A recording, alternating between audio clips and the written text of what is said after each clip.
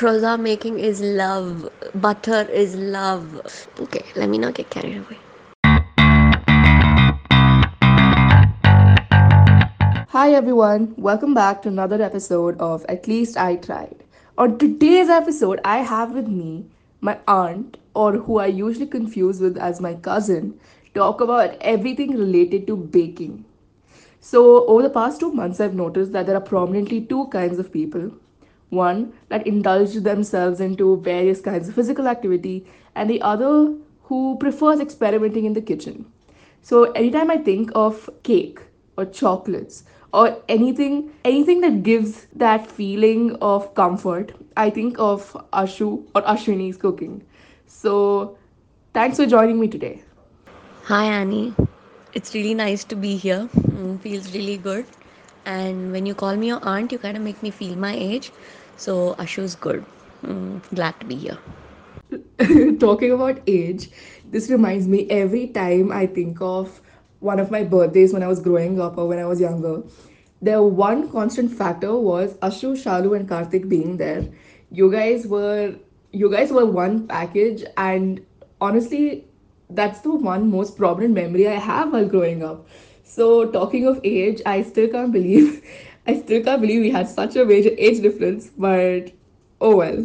Well, we still are one package, and yeah, let's just avoid the age thing altogether. No, jane de. So it's really nice that you started this channel and all that, and I cannot believe how grown up you are.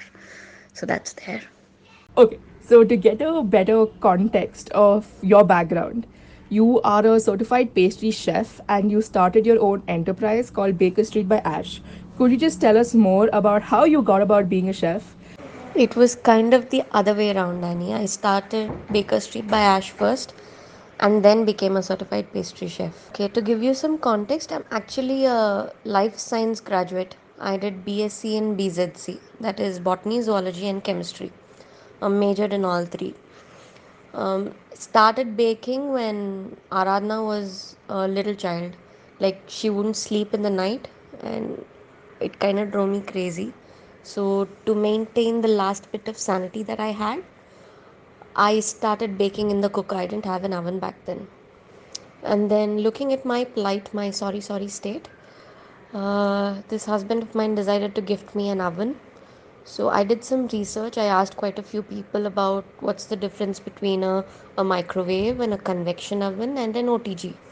An OTG is what's actually good for baking. It's the short form for oven, toaster, grill. So that's what you need for baking if you're thinking of baking seriously. Uh, okay, so I did all of that research. We managed to buy an oven. Um, In fact, one of the first few cooker cakes that I made, Shalu and for one of the first few cooker cakes that I made, Shalu and Karti were there. And the sides got burnt, even though the top and the center was really beautiful and nice crumb structure and all that. The sides were burnt because the vessel was too big and the walls of the vessel touched the cooker. So, yeah, that was hilarious. Uh, okay, so coming back to after I bought my oven. So I bought my oven, I started baking. Almost every other day, I would try out some recipe or the other. It was more of a hobby back then. And then I started posting it on Facebook. I did not know about Instagram back then. Posting it on Facebook, I joined a few food groups on Facebook. So I started posting my stuff there as well. So, from one of these food groups, I got quite a few friends. One of them asked if I would partner up with her, so we started another brand actually. So that went on. I baked with her as her partner for 2 years, after which I decided to start my own venture. So that was Baker Street by Ash. My own venture, which I did on my own, was Baker Street by Ash. And about 1.5 years into starting Baker Street by Ash, I already had a loyal clientele and all that. But like, there are so many home bakers out there today. So I wanted to be different. I wanted to step up, and I realized that I'm really passionate about this, and I could go a long way if I did something about it.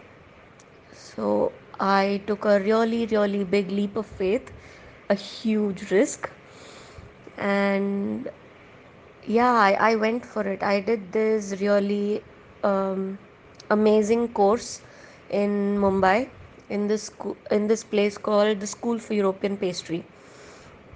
So that started by Chef Vikas Bagul and Chef Anil Rohira. They're both extremely talented pastry chefs, world class pastry chefs. They've won accolades across the world and in India. So I had the privilege of learning and training under them, and so now I'm a certified pastry chef. Yes. Oh, all right. I guess I messed it up. Do you think that there's a prominent difference, or do you think that, if you had done this course earlier, your entire approach to starting your own venture would have been different? So yeah, it was actually this going to the school was a dream come true. And becoming a certified pastry chef was like an that moment was an unbelievable achievement for me. There are both pros and cons to having been a home baker before I became a certified pastry chef. Before I actually went to pastry school and learned all this. See, on the one hand, I wish there are so many things that they taught, like the techniques and the tiny, tricks and tips to be followed for every particular kind of, pastry or bread or whatever that you bake. Okay, so one hand, I wish I had known all of those things before. Like I would have been systematic and perfect, and I would have done things the right way from the start. But on the other hand, what one mistake teaches you, um, probably 100 right things couldn't. So when you do one thing wrong, you know you've bungled, maybe the recipe or the measurement. Or okay, let me give you an example. So once I was in kind of a hurry, and there's something called, you need to preheat your oven before you start baking. Okay, your oven needs to be hot when the product that you want to bake goes in. So once what happened, I forgot to turn on my oven, but I had already mixed the cake batter and kept. So I turned on my oven after I mixed everything, and I waited for the cake batter was waiting before it could go in. So, and the sponge cake that I made did not turn out as light and fluffy as I would like it. And for me, it was a disaster. So I know that I'll never make that mistake again. I'll always make sure that my oven is on before I start mixing my cake batter. So this is an example. So as a home baker, because I've made so many of these mistakes, I know exactly the value of everything I was being taught in pastry school. The tiny tips and tricks that they taught us over there, they're actually game changers, the huge game changers. But I know the value of all that because I've fucked up before. Okay, I have bungled before. If fucked up is not okay. So um, yeah, of course my approach would have been different, and I did learn a lot more about how to handle your own startup and all in pastry school. But having been a home baker and having run my own business before, I already kind of knew where my weaknesses and strengths lie. And pastry school actually managed to refine, perfect, and boost a lot of it. And they really thought a lot. Yeah. So uh, pastry school was actually life changing, not just with respect for not just with respect to my perspective in cooking and baking. It's also about your perspective in life. Like when I went to school, once I'm in school, I'm no longer a mom or a wife or a mother or a daughter or any such thing. I'm just a student trying to learn the best kind of pastry possible. So it was grueling. It's an extensive, intensive course. They cover a lot, and they focus more on techniques. The problem with most bakers and Indians, or not just Indians, across people the world in general, is they focus on recipes. So you see, actually, most of baking and cooking is not about the recipe. You can get 100 recipes off the internet, but if you don't know the right technique, if you don't know, so many things that you're supposed to know, the way in which you're supposed to do things. See, I could tell you, like, for very very simple example, how you make tea. So some people will boil the tea leaves with milk and sugar all together and then just strain it out and drink it. Some people will boil the tea leaves with water and then make a proper strong decoction out of it and then add milk to it and then get it to the right color and then add sugar and strain it. Some other people would not prefer any of that. They just want a tea bag and hot water and they're good to go. So each one of those, I would have probably given you the same amount of ingredients for everything, but it's the way you interpret and use it that would give you very different end results. So what pastry school taught me is that these are the techniques that go for these particular things, okay, and this is how you're supposed to do it, and this particular technique will give you this particular result. So I realized that it doesn't matter if I have the best recipe on the planet or the best chef's best most secret recipe. It doesn't matter if I don't know how to do it. So one of the major things that pastry school taught me is don't focus on the recipe, focus on the technique. And another very important thing it taught us is clean as you go, um, be quick and be right, and it's okay to make mistakes because there's so much you learn from your mistakes. So if you fuck up once, you know exactly why you fucked up. You're going to make sure that you don't fuck up like that again. Maybe you pulled out your cake too early out of the oven, you underbaked it or you overbaked it or whatever. So it's okay to make all those mistakes when you're learning. So it's okay to fuck up. That's another very important thing that they taught us. Nobody comes out perfect. Oh, I didn't know that. I always like assumed that recipes played a major role more than the techniques themselves. And I always assumed that, techniques just develop over time.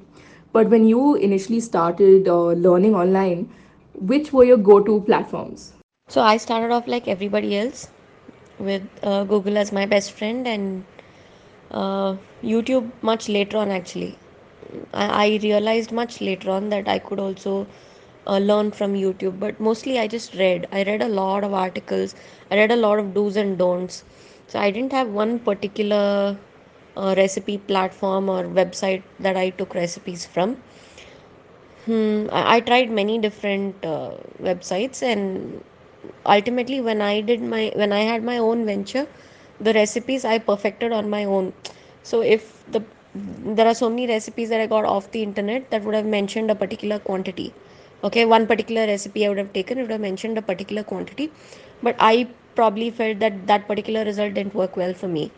So I would have altered, I tweaked the recipe here and there and there and here, and I finally came to whatever recipe I concluded into, what to give whatever end product I like. So that's how I worked.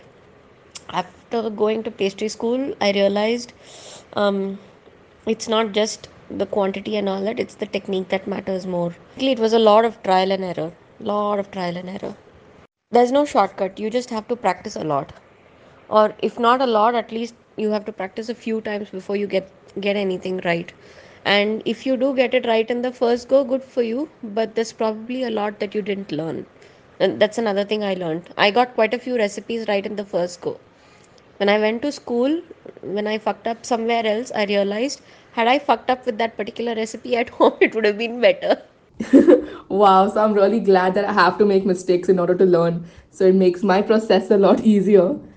But I have a few questions related to you starting your own venture. What foundation was required for you to start something on your own, other than the prerequisite knowledge of, baking in general? Having your own business venture sounds so glamorous, right? It's not.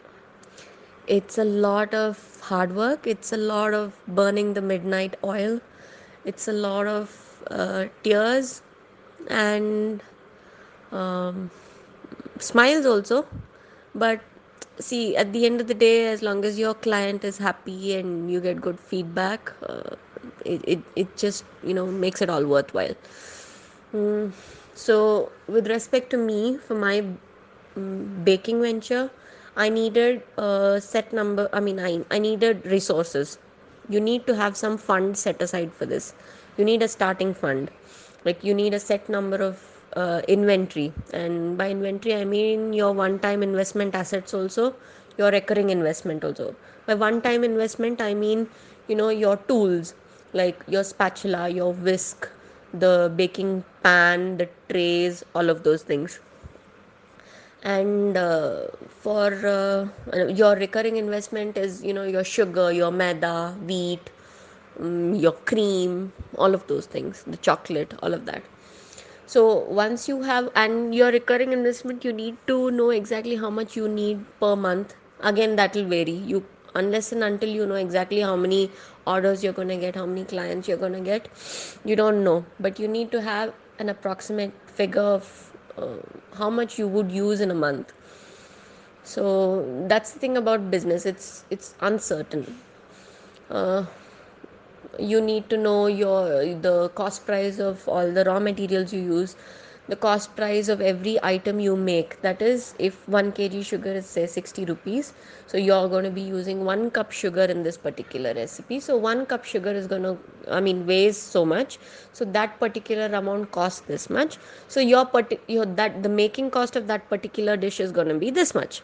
So x, if the making cost of your dish is x, and then you need to see your electricity, and what else, water, how much water you're going to use. And so you need to add on to the cost price of that, plus your hard work, plus your profit percentage. So you have a set percentage ready, so you add all that, and then you get the selling price of your product.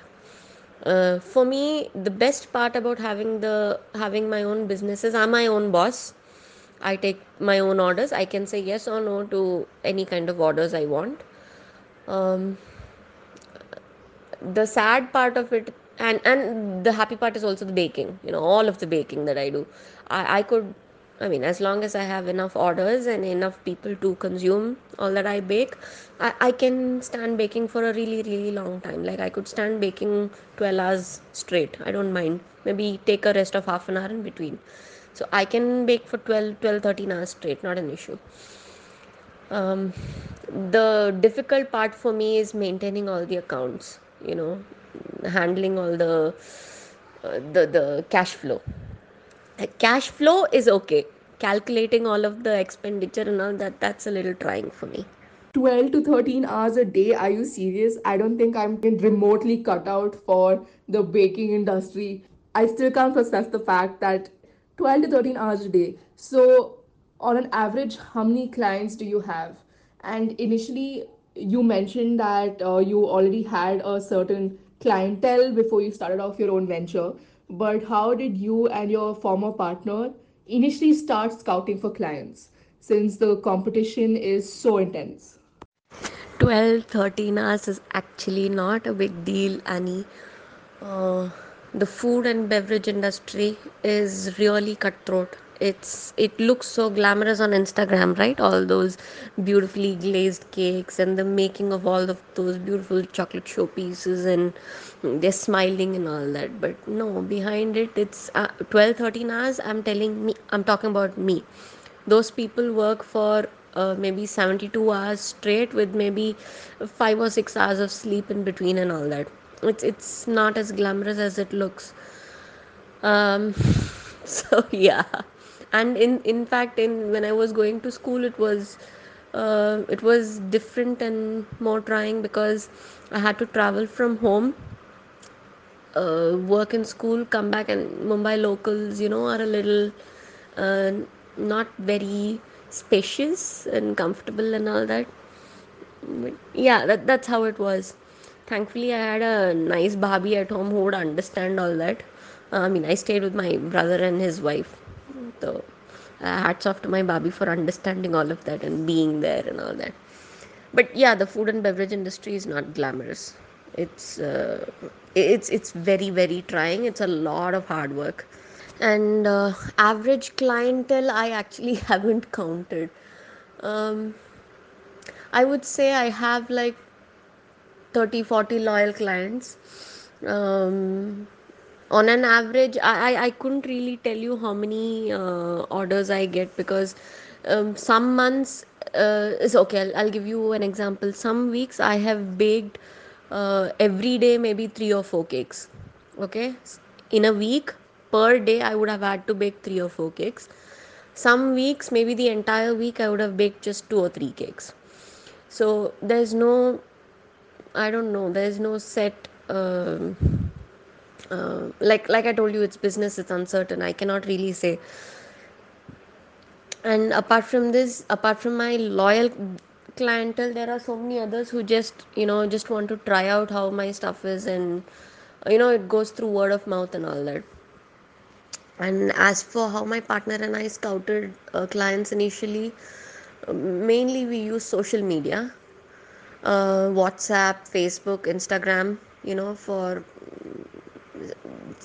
marketing ourselves. Marketing is very important. It doesn't matter if you have the world's best chocolate cake, that if you make the world's best chocolate cake, if you don't know how to market yourself, you don't have a very good shot of doing well. There are so many bakers and chefs out there who actually do really good, who do really good jobs, but they don't get that much attention because they don't market themselves well. On the other hand, there are people who are, okay, not bad, but not so great either, who do really well, and who do really well and earn well because they're able to market themselves and they have contacts. So it's in business, it's about marketing and connections, contacts. Man, you just completely shattered my glamorous perspective of the pastry industry. So every time I look at a red velvet cake or maybe a croissant, I'm just going to think of the hard work, blood, and sweat that went into producing that one item. Could you also talk about the various non conventional things that you bake? Oh my god, Annie, it's the red velvet cake and the croissant at least get some respect. Okay. Oh, croissant making is just absolute love. Okay, it's so much of butter and so many layers and okay, let me not get carried away. But chocolate garnishes, the tiny the feathers and the leaves and the shards of chocolate and everything that go on your cakes, those garnishes, they actually suck the life out of you. Okay, they take so very long to make, and nobody respects them. The poor garnishes that, I don't know, the poor person in the chocolate room who slogs away all day. It's not easy. And people, please respect garnishes. Every time you pick up a garnish and before you throw it away, take 1 second to think of the person who actually put in uh, his life and soul and everything into making that one tiny little garnish, because working with chocolate is not easy.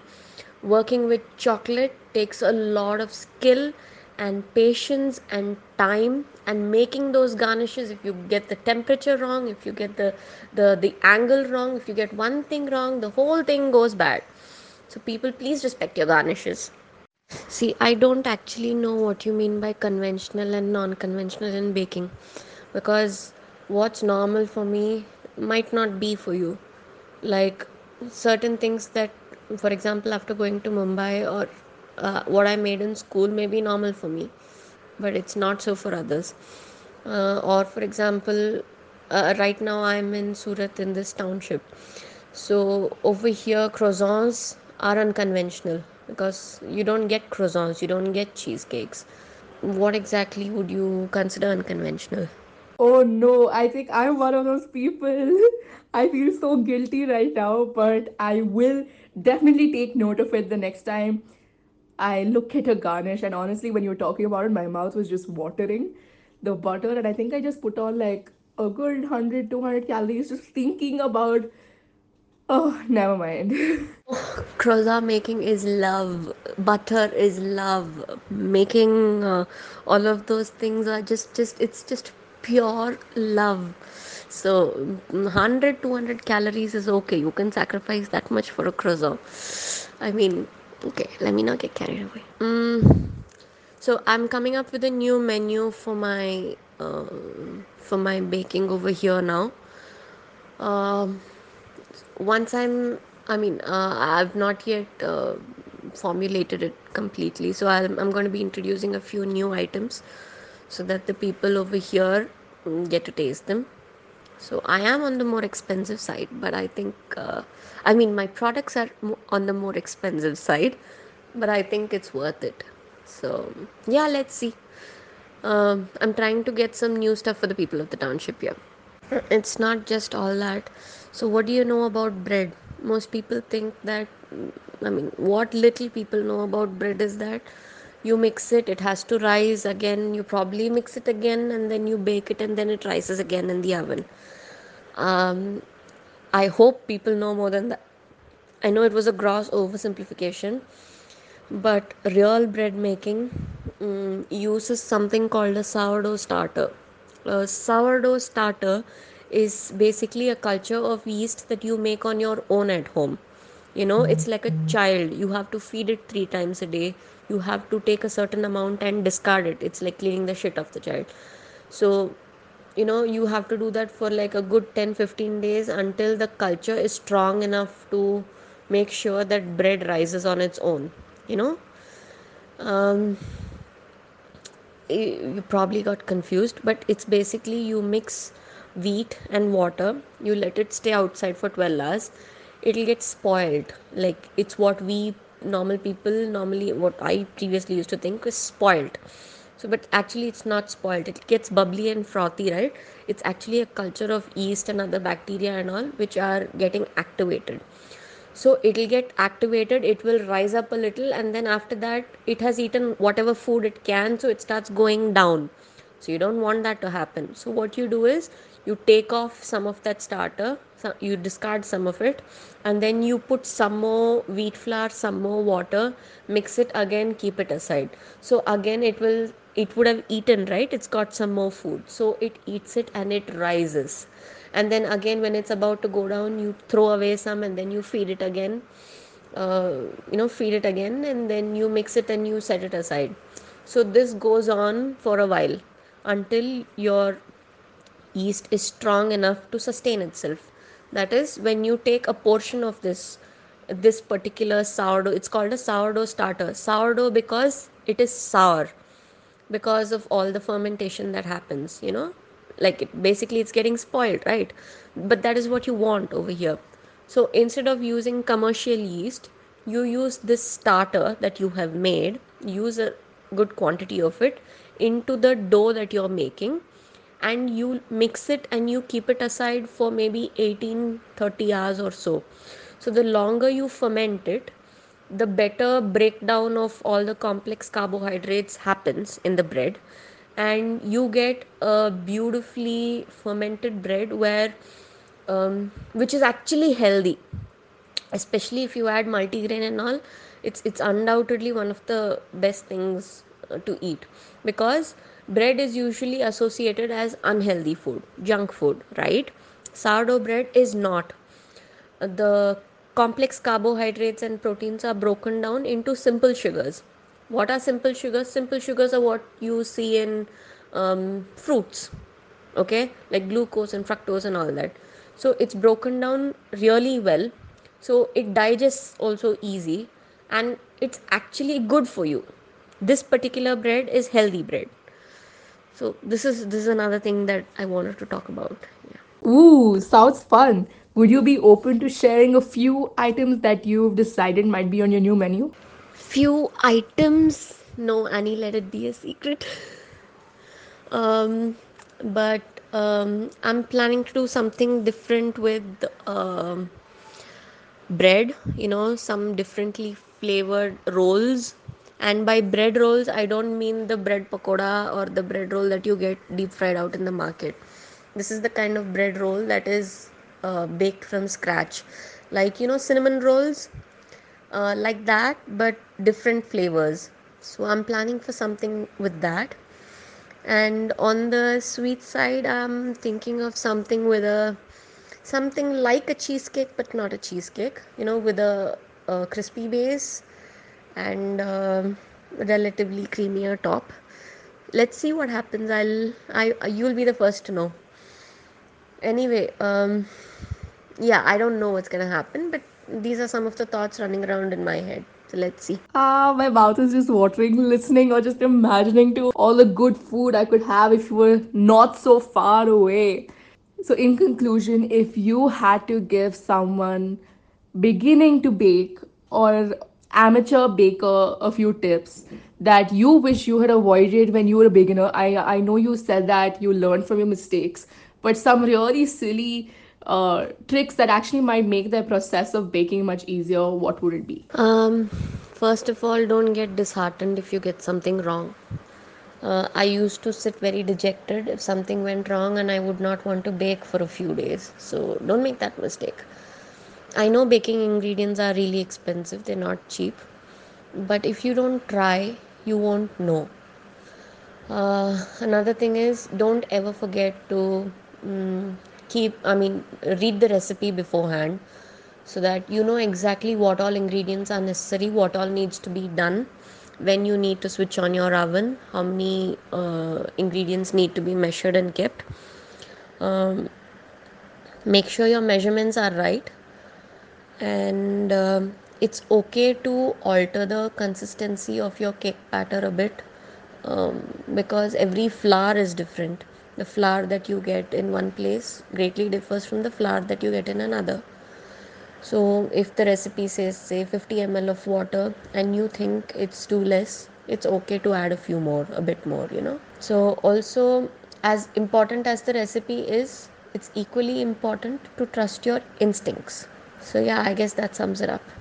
Thanks, Annie. This was fun. It was nice talking to you. I feel like I've been educated and I have a completely new perspective on such a niche industry of the pastry world. Thank you so much, Ashu, for giving me so much perspective and making me understand the depth and hard work that goes into producing that one item which I just gobble up in minutes. And I think it's time I go pester my mom to let me try experimenting in her kitchen. So let's see how that works out. But thank you so much for joining me. Can't wait to hear about your exciting new menu and looking forward to it. For those of you still listening, thank you so much for tuning in. Hope you guys found this episode interesting, informative, and maybe even provides you a little bit of motivation to try baking out. And see you soon.